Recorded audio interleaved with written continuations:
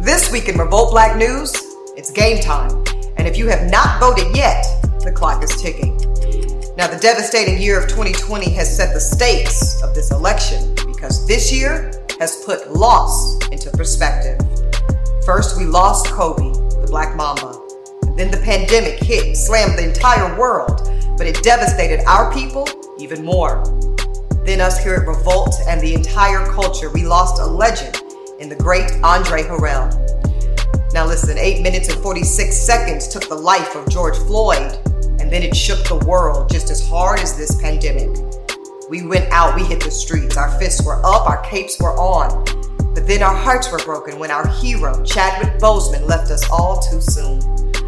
But listen, y'all, 2020, it's not all lost. There is still time to put 2020 on a path of redemption, because it's a path that goes beyond just this 1 year, and it goes even beyond the past 4 years. It's a path to righting decades, even centuries of wrongdoing. Listen, November 3rd is just a couple of days away, and it is the start of that path.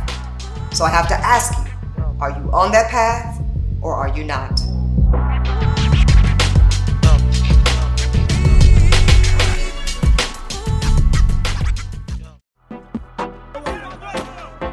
They are shooting anything that moves at sight. You guys are a shame to the world for killing your own citizens, sending military to the streets to kill unarmed protesters. The few bad eggs should not be allowed to tarnish the image. When I remember Nigeria, what I run away me, Welcome to Revolt Black News. I'm your host, Ebony K. Williams.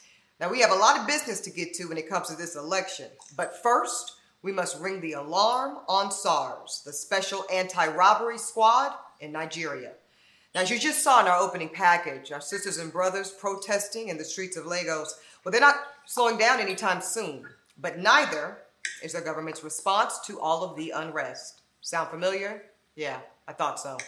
So to help us unpack it and better understand it are some fantastic guests. They all know a whole lot about Nigeria and what the solutions need to be. Now listen, you know this brother from Boss and Power, Rotimi, is joining us. She is a political commentator, and we all know and love her on The Real Housewives of Potomac, Dr. Wendy Yosefa. And last but never least, she is the founder of The Shade Room, Angelica Nwandu. Welcome to you all. Thank you so much. Wendy, I'm going to start with you. Many of us are just now hearing about SARS for the first time right now, but in fact, SARS is not new. It started in the early 90s, and it was originally a local and a covert operation, but then it expanded to all 36 states and became much more visible. So before the corruption that we know is ensuing now, help us understand what was the original purpose of SARS and how it was in its original form. The original purpose of SARS was just a unit within the police department that was specifically supposed to address issues of robbery that happens in any country. However, what we have found over time is that that unit started yielding its power without impunity on individuals, especially the youth. They would use their power to basically arrest, kidnap, murder, brutalize individuals simply because they felt as though they had certain things that they thought aligned to criminal behavior. And for us in America, that might sound a little bit odd, but we're talking about individuals who may have an iPhone.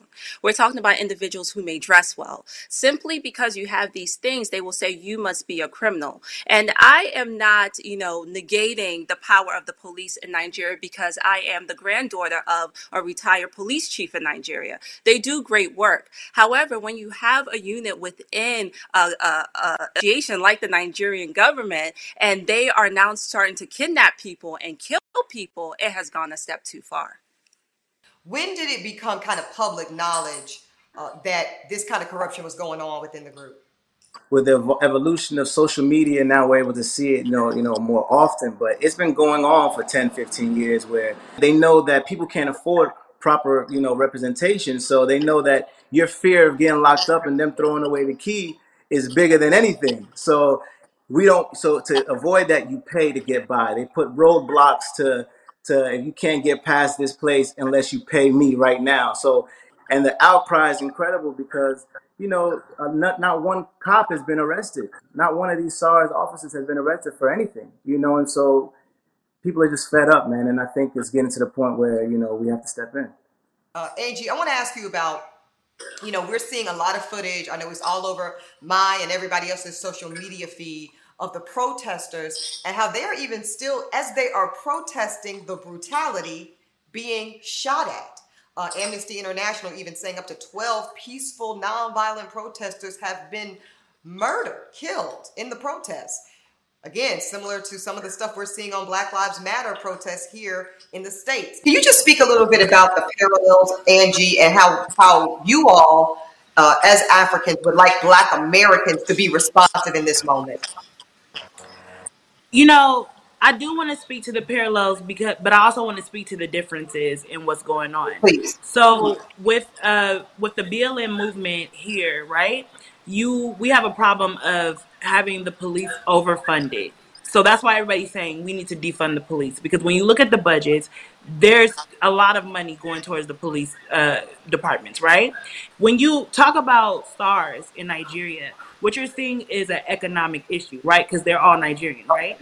So you're seeing an economic issue. The police in Nigeria are severely underfunded.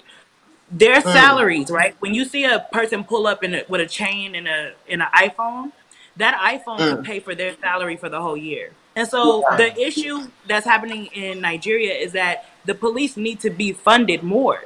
They need to have salaries that can, you know what I mean, that decent salaries so that they can live, so that they don't feel like they have to rob the youth and rob the people as they come. You know what I mean?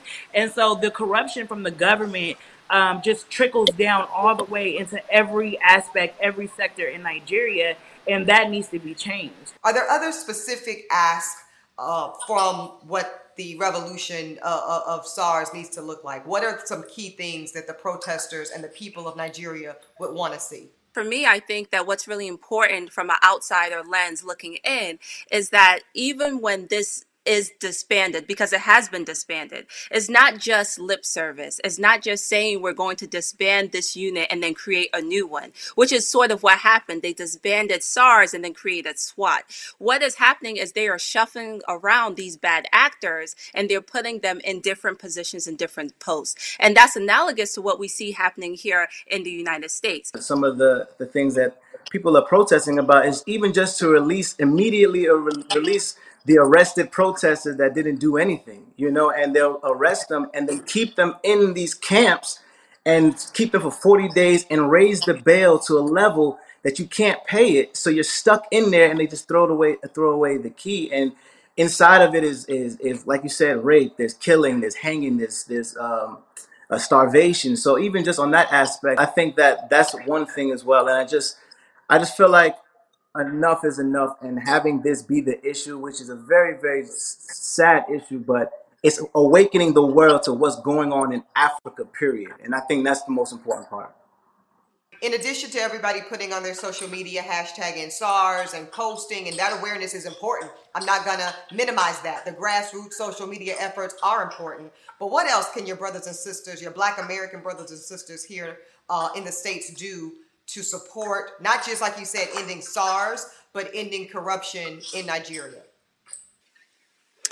I think that we know what a divide and conquer mentality has done for us. And so I would actually say it's an all hands on deck, right? Like when we were talking about police brutality, let's look at it from an international lens, because I had cousins in Lagos, in Anambra State, you know, in Imo State. When George Floyd was killed here, they were protesting. And so I just feel like the same outcry has to happen here in the United States, right? Like it has to be a global movement. It can't just be one country, because Rotimi said this is Nigeria and we hear end SARS, but there's stuff happening all around Africa. We all have to lend our voices to what is happening all around Africa. And so for me, I just think it's incumbent upon everybody, if you truly believe that Black Lives Matter, then it's not just Black lives in the United States, it's Black lives around the world. If you think police brutality needs to be ended, then it's not police brutality in the United States, it's police brutality around the world. So we need to come together.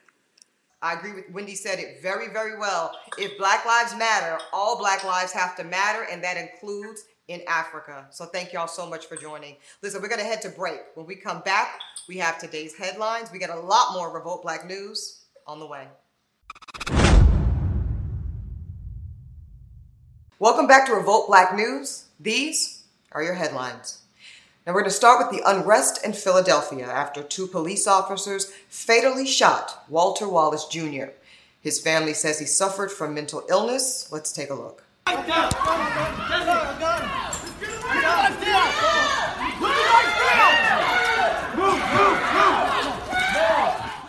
Now, the White House has said it's prepared to deploy federal resources in response to the uprising as a result of this man's death. Trump was specifically asked about the shooting of Wallace. Here's what he had to say.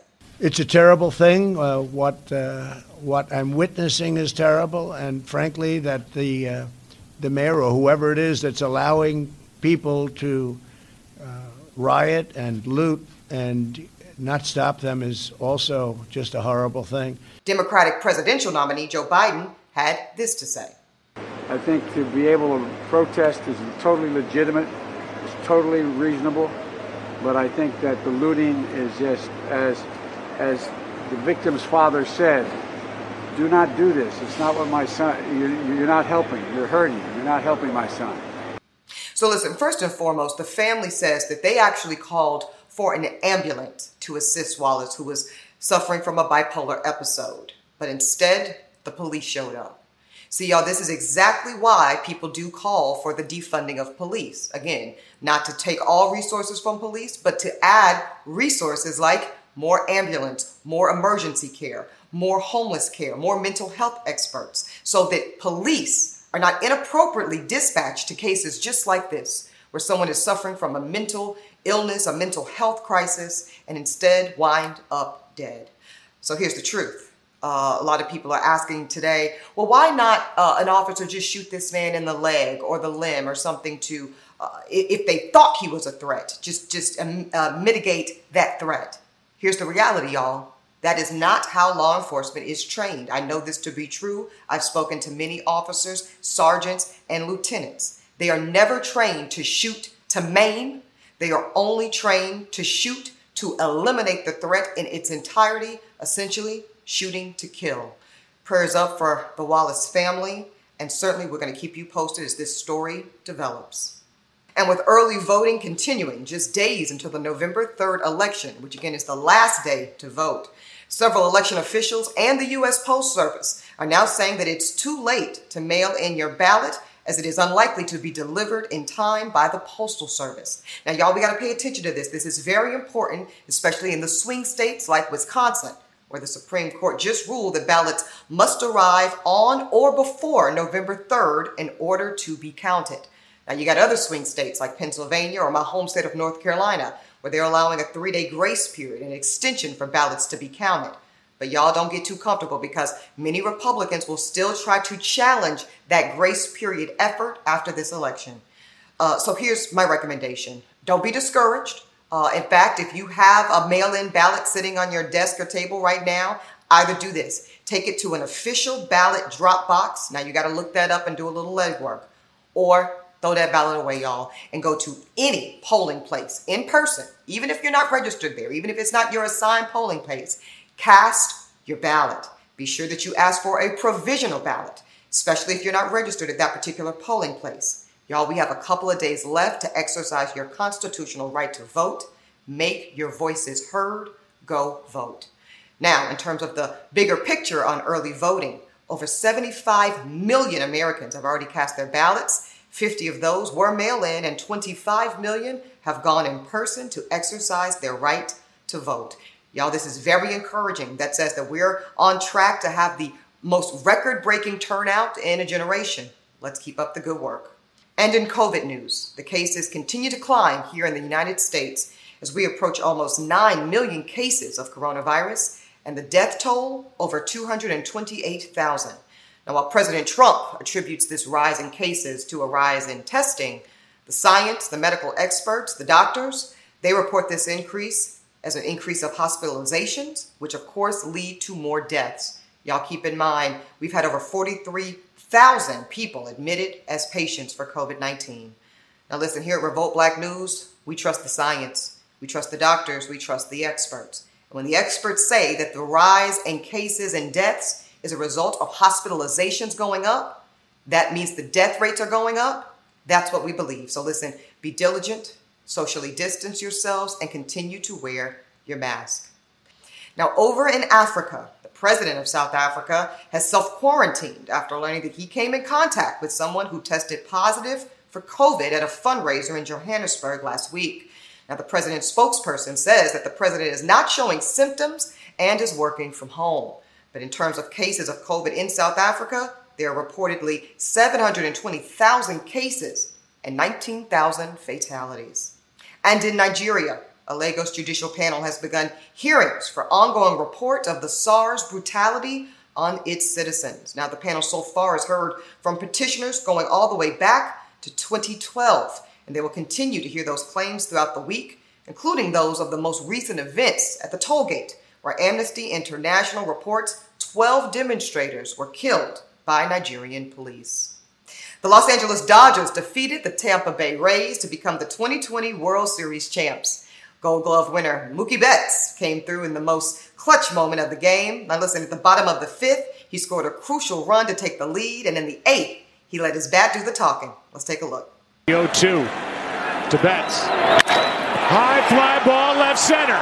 Back at the wall, it is gone! Betts!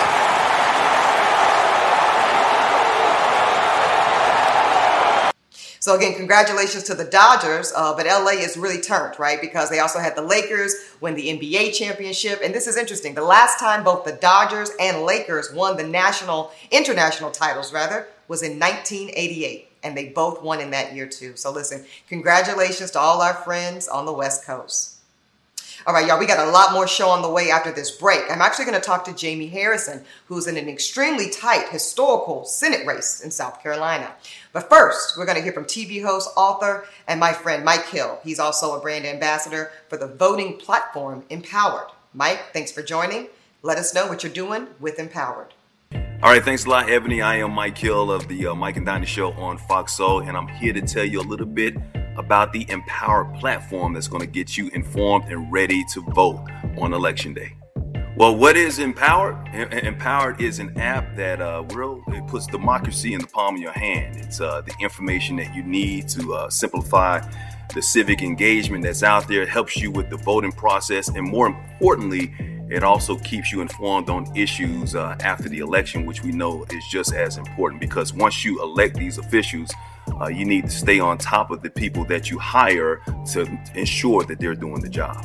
Thanks so much, Ebony, and thanks so much, Revolt Black News, for giving us this platform to let people know about Empowered. It's so important that we go out there and be informed before, during, and after the election. Please go out there and vote, and make sure you download the Empowered app once again on the iOS Apple Store and Android Google Play Store, and be empowered.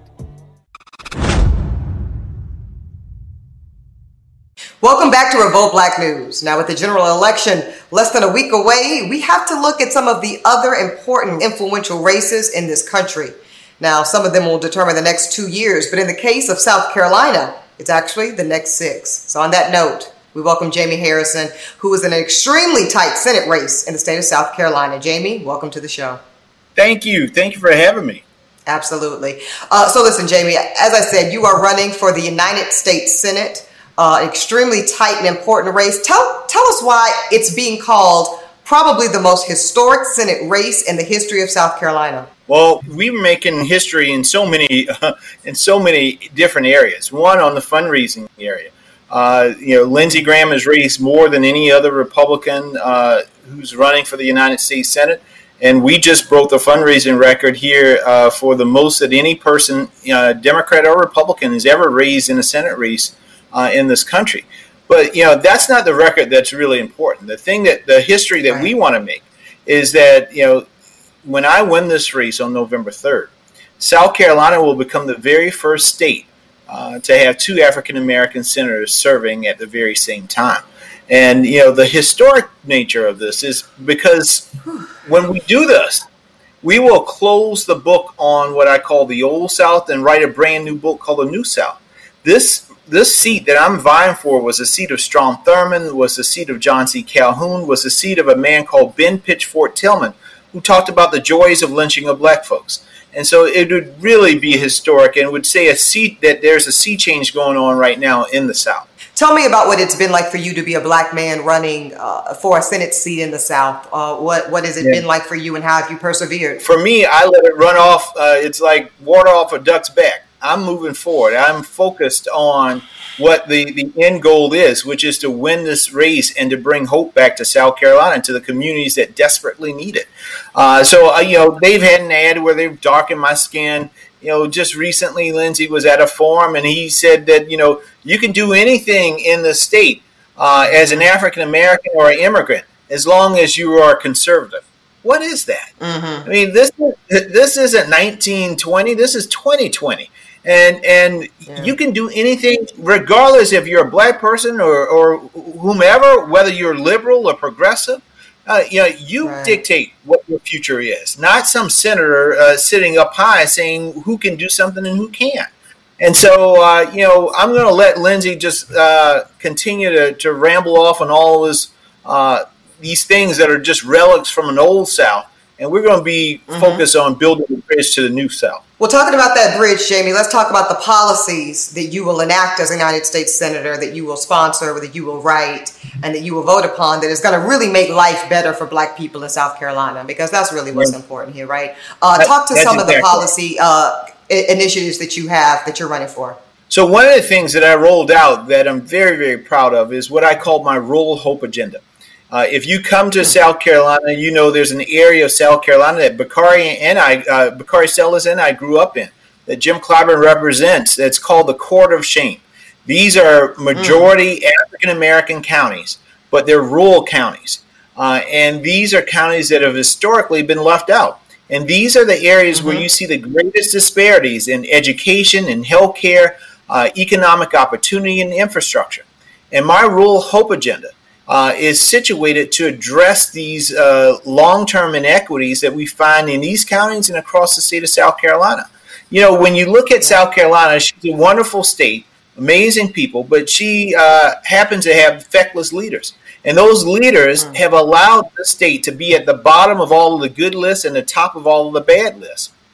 And how we address that is by looking at healthcare and the equities that we see in our rural communities. We've had 4 rural hospitals to close in primarily African-American counties.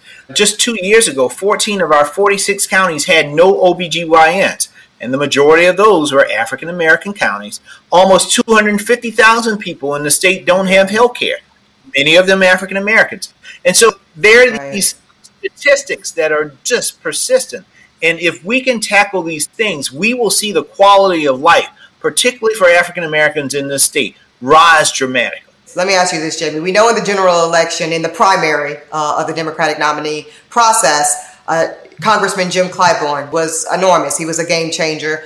I don't think it's an overstatement to say he saved Joe Biden's campaign, really. What are your feelings about Vice President Biden's race as well as his chances to be the next president? Listen, I think the vice president, who I've known for a long time, has a great opportunity to become the next president of the United States, the 46th president of these United States. His campaign has done a great job. They did a tremendous job by picking Kamala Harris as his vice president. They made history when they did that. Senator Harris and I have become good friends as well. And so I'm definitely proud, and I think he's going to have a good shot. I think that, folks are just fed up. They're ready for a change. Before I let you go, Jamie, because I know you're a very busy man in these last few days up into this important election. Now, I'm on record as saying you could make the argument that the United States Senate races are as important as these presidential races, at least in this time. So you winning your race, Jamie, I just really need people to get that it's so much bigger than the state of South Carolina. What you do for your constituents there will be of the utmost importance. But in my opinion, sir, you are running a national race, okay? And I want people to get that. I want people to get that who sits in the United States Senate is very much at national interest.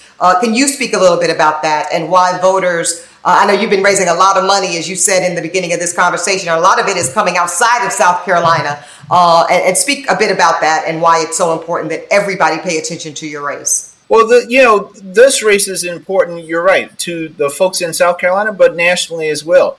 Because there are a lot of the issues that we are dealing with here in South Carolina that folks are dealing with all across this country. You got folks who live in communities where their hospitals closed. You got folks whose infrastructure is falling apart. People who don't have broadband in their communities. It's important that we have the right type of leadership that can help the least of these in our society. And in order for us to get past this, the gridlock, you got to change the leadership we have in the U.S. Senate. That means getting rid of McConnell. That means giving Lindsey Graham a one-way ticket home. So listen, there are some folks, Jamie, you know this, that are on the fence about this election, but they're thinking about staying home. They're saying, you know what, I've been voting, things haven't looked different. They're saying Barack Obama had 8 years, I don't think things look different. What is your message, your closing argument, if you will, sir, to those that are thinking about sitting out this election? I want them to think about the people that are most important to them and think about the things that have an impact on them, from criminal justice issues to the economy, to the quality of our schools. Every single aspect of our life is influenced by somebody that is in elected office. So if you don't think it's important enough, then that's you. That's on you. But in essence, you have no right to complain when things don't go the way that you don't want them. I think we're going to leave it right there, Jamie Harrison. Listen, stay healthy. We need you in this thing, and we wish you many, many blessings here at Revolt Black News. Thank you for joining, and thank you for your time. Thank you so much. Take care now. Now, we're going to head to a break, and when we come back, Cori Bush joins to break down her historic race for Missouri's 1st Congressional District. We've got more Revolt Black News after this. We're back to Revolt Black News. All right, now from the Senate, we're going to shift to the United States House of Representatives. Joining me now is Cori Bush, who's running for Missouri's 1st Congressional District. She very well might be the first Black woman to represent any congressional district in Missouri. Cori, welcome to the show. So, Cori, talk to us a bit about Ferguson. For a lot of folks, sadly, Ferguson, Missouri, so many years ago with the killing of Mike Brown really touched a nerve and put Ferguson on the scope of awareness for America and certainly for Black America. Tell us about what that time represented. Was that a catalyst indeed for your decision to run for office? It absolutely was a catalyst for me to run for office, because before that, it was never a thought. As a matter of fact, I would say that I'd never run for office. I never wanted to be a politician. My dad's been in politics most of my life, and so I just saw a good person give everything, and it was just he received so much hurt back. And what we were able to do during the Ferguson uprising helped to lay the groundwork for the movement happening now. I want to go back to your district seat, though. It's pretty fair to say that you are about to make history, sister. You are going to be the first Black woman, and correct me, you might be the first Black person to serve from the state of Missouri, because no Republican has won your district. I don't even know in recent history. They haven't even gotten more than 40% of the vote since the 40s. Right. How does it feel to know that you are about to probably be the first Black woman to serve in the U.S. House of Representatives from the state of Missouri? Unbelievable. I am, every day I wake up and I'm like, okay, it really happened. I'm still doing that. I'm glad that I held on, that I didn't quit, even in the face of all the adversity and the naysayers, because now I have so many women coming to me saying, now I'm going to try it. I know that you're a nurse, so you're not like an attorney or whatever. And so I'm going to try it too, or just thinking about it. That's what it's about. So And then not only that, I'm the first woman for my district. So yeah, I'm the first Black woman for the entire state, but I'm also the first woman for my district. I'm also the first nurse for my state. And I'm also the first, of course, activist fighting for Black lives for the country. There you go. People need to realize that you really have to stay in the game if you expect to win. Okay? And it's powerful. It's very powerful. So, Cori, something else that you and I have in common is that we both, thank God, beat a case of coronavirus. I know you beat it back in March, and actually so did I. And first and foremost, I want to say on behalf of Revolt Black News, we are so happy that you have recovered and for the most part are much better now. But the politicization of this virus is rampant. What would you like our audience to know about your experience with COVID and, politically speaking, Trump's handling of this pandemic? First, let me say, I'm so glad that you came through, and you don't look like what you've been through. Let me just say, absolutely beautiful. And, you don't look like it. And, going through that, because it hit me like a train out of nowhere, and then it just lingered for 2 months. And, people wanted me to quit running. People felt like, you know, you just need to stop. You don't have, you just don't have it right now. But thinking about what would happen to our community, to our district, if I did stop, I felt like if I could win this seat, I'm uncomfortable now. Yes, I can't breathe right now, but our community has been struggling to breathe for so long.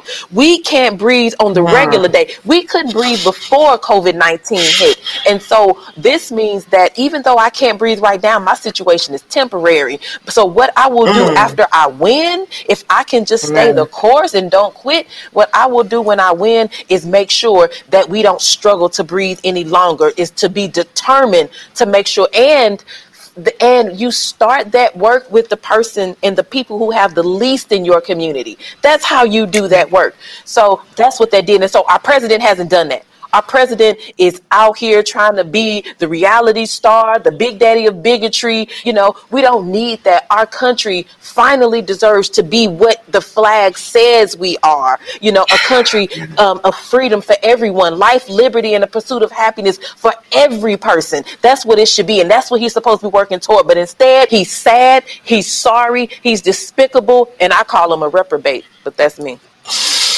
Ooh, Corey, your testimony, my sister, is so powerful. For you to have the foresight and the fortitude to keep fighting, because you viewed your situation as temporary, but you see the persistent situation of Black America. Ma'am, I applaud you. I really, truly do. Thank you. I really do. Before I let you go, I want to ask you, when you get this seat, when you win, when you make history, because it's going to happen. I know it's a lot of things on your agenda that you want to do very quickly, but give me one. Give me the first priority legislatively for you in terms of making policies that make Black life better in your district. We need real COVID-19 relief. It's not happening right now, but that relief looks like a $2,000 a month universal basic income for every person. And that goes all the way back to March, and it lasts for one complete year. That's how we help people in the right now. A real moratorium on evictions, canceling the shutoffs, and helping our homeowners who have renters to keep those properties, making sure our schools have national broadband for our students, the equipment that our students need to be successful for hybrid learning and online learning, and then making sure that there are tutors available for our youth. My money, my high heights money is at good use, Corey, and I'm glad to see it. I'm happy to see it. Before I let you go, we're asking, yes, ma'am, all of our guests this week. There's still some Americans, but this show is for Black America. There's some Black Americans, Corey, that are thinking about sitting this race out. Cori Bush, what's your closing argument to the undecided Black voter in this election? The first thing is, I won because people showed up to vote, because over 20,000 people that had never voted before decided to vote this time because they felt they had somebody representing them. And then the second thing is, we have to look at who's doing what and understand your vote matters so much, that because there is no entity that comes in and writes these bills and now all of a sudden you go to school 4 days a week. No, that's a person with a vision and a mindset and colleagues that said yes. So show up to vote, and let's get these people out of our communities, these people out of leadership that don't have our best interest at heart. Governor Bush, Corey, I want to say thank you, sister, for your time. I say it jokingly, but I'm sure that this is literally one of the first of many record-breaking races that you will be successful in. I can just feel it in your spirit, sister.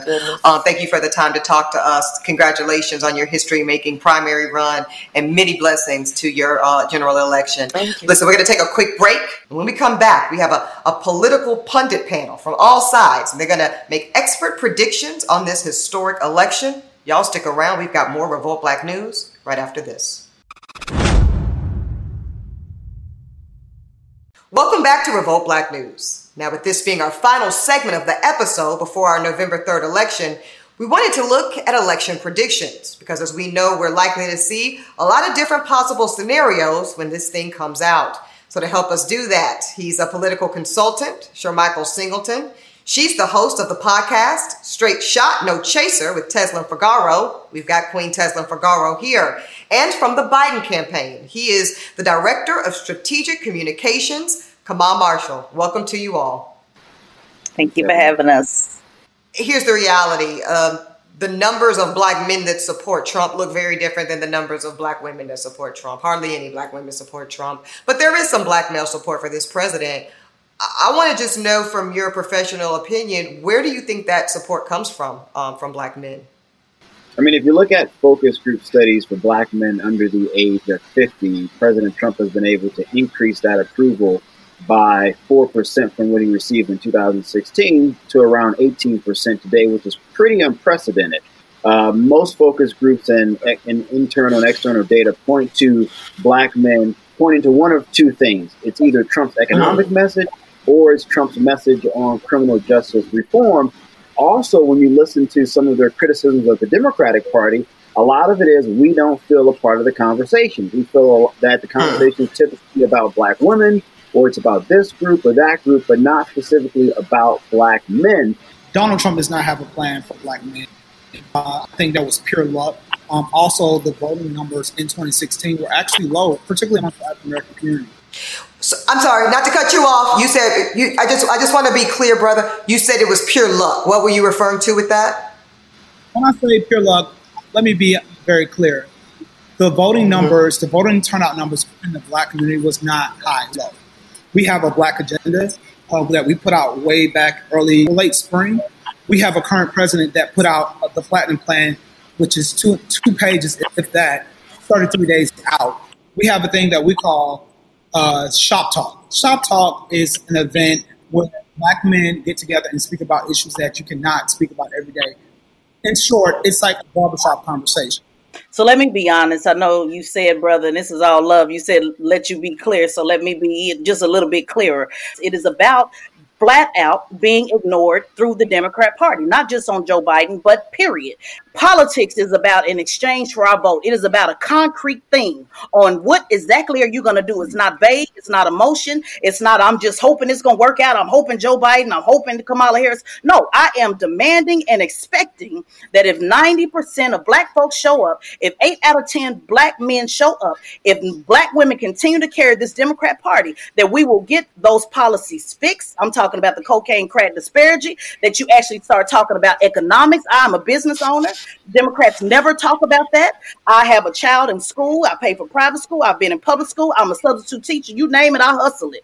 Until those conversations are had within our community outside of the church and the barbershop, we're going to continue to lose. I think the black male vote in this country is the ultimate swing voter. I think they need to be recognized as that. And I think they need to be courted. As the good brother Charlemagne the God says, black men do deserve to be courted politically. So I really need Biden and this campaign to be successful. I'm speaking personally right now. I would love if these last few days could really be about an aggressive outreach to black men, because I do believe in many ways they will pivot the outcome of this election. And that's not to lay blame on them, because they are having an informed American choice like everybody else in this country, and they deserve to feel an authentic plea for their case and their support. Now continue, brother. Valid points. But let me be very, very clear. When it comes to the crime bill that folks like to bring up, Delaware, according to what you're reading, has the 8th or 9th largest population of black folks. When you are an elected official, if they tell you to do something, you do that.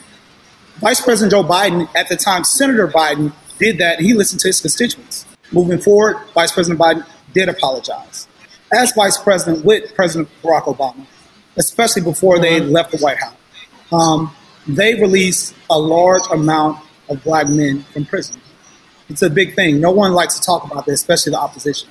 So I want to be very, very clear about that. And the answers are still not clear. I mean, you keep saying, let me be very, very clear, but it's still not clear. So what I'm trying to say is people were hurt behind that, emotionally hurt, connected. I'm talking about my homies that I know that were locked up, that I wrote, that were in solitary confinement. That hits a trigger for people. Let me be clear. I don't give a damn about Biden or Trump. Nobody's saying that Trump is better.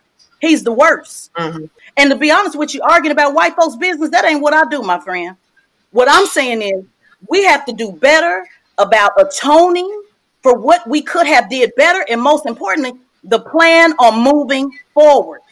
I do not disagree with what you're saying. I wholeheartedly agree I do have friends and family members that are in the same situation, and we talk about those things. But also, it's a lot of, depending on where you're from, which region, it's a lot of context there that could be missing in translation. But the key point here is we definitely want to have that conversation and continue to have that conversation about our plans to move forward. Again, about home ownership, about wealth. All those things have been in all of our plans that have been out there. Some people always say, I don't know where it is. I've never heard of it. We have a Black agenda. I don't think anybody in this conversation wants 4 more years of Donald Trump, period. He is the worst, as Teslin said. So I don't want you to feel in any way, Kamaya, that, you're on the ropes or anything like that. We're having a family conversation to come up with formidable solutions for our community and our people. I think that's what we're witnessing. And I'm glad to see heads nodding, because that affirms that we're doing what we need to do as a people. But this is what I do see. I'm going to keep it a buck with you, Kamaya. I just think that there might be a little bit of stubbornness. Maybe a little bit of stubbornness from the Biden-Harris campaign that might feel a bit like their record should speak for itself, or the plans on the internet should speak for themselves, or the barbershop talks should speak to themselves. I just want to suggest gently, brother, maybe that there needs to be an additional tactic, because I don't think it's landing. Kamaya, you just talked about something really important, is all the Black men that were, and women, I'm sure too, that were let out of incarceration under an Obama-Biden administration. That needs to be spoken about much more. These candidates need to avail themselves to the people. They really do. And to Black media in particular. And that's really all I want to say with that. I've taken up a lot of y'all's time. Who's winning this election for the next presidency of the United States? Shamichael? I'm going to say it still leads in Trump's favor because of the Supreme Court. I'm going to say we can't call it. It appears that it might be Biden, but we can't trust the polls. We're working. We're listening. And we're working for a great outcome. That's honest. Yeah. That's honest. I'm going with Brother Shamichael. I'm a skeptic. I hope, I literally pray to God that Biden and Kamala pull this thing out. I think it's going to be very close. And I think the way I was raised is when it's close, they take it from you. The shit not looking that good. But I remain optimistic because God can do anything. Thank you all so much for joining and giving us your expert insights on this historic election, which is just a few days away. All right, y'all. Now, our energy has to stay up. But not just for this election here in the States, but also for our brothers and sisters over in Nigeria, because our pain is their pain and our pain is global. Now, from the Nigerian police to the Nigerian soldiers who have called some of the reports out there fake news, we here, Black Americans, we have a responsibility in the diaspora to look out for our own in the motherland. Now, listen, we can do a lot, not just by raising awareness on social media, but that's important. But we also need to put our money where our mouth is. Yes, y'all, we need to donate money. There's a GoFundMe specifically called Diasporans Against SARS. Give anything you can. Anything helps. Because we can support those that are raising their fist across the world, just like we're doing right here at home. Now listen, if you're concerned about where that money's going, where the donations are going, I get that. They even have a disbursement report that fills you in on all of that. So listen, y'all, let's keep our feet on the gas. Let's remain focused. And let's look out for one another wherever we are in the world, because Black lives matter everywhere. For Revolt Black News, I'm Ebony K. Williams. See you next time.